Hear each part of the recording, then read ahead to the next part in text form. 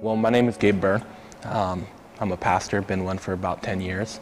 And my story in regards to pornography and addiction started when I was 14. I was on a mission trip with my church and sitting in a room with another teenager.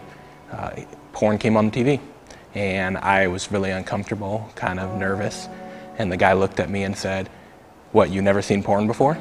And that was kind of my first experience, mixed in with kind of like a spiritual thing. And for many, many years later, it began to plague me, and I couldn't seem to break free of it. Even in my marriage, it got worse when I got married, thinking that it would go away.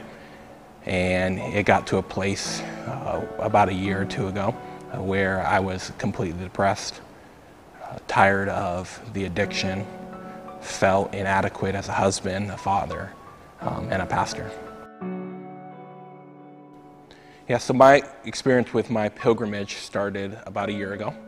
I had hit rock bottom, and the first thing that I started to do was I threw out everything I knew about God, religion, theology, and I just wanted to start over.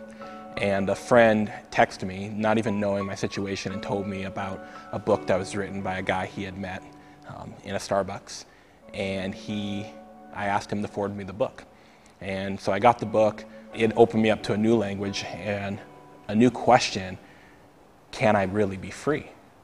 And if Jesus truly offers freedom, why don't I have it if I truly believe in Jesus?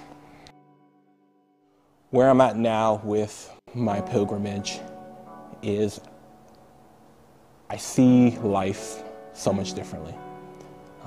When I first started, all I was worried about was I just want to be free. I never want to have to deal with that again.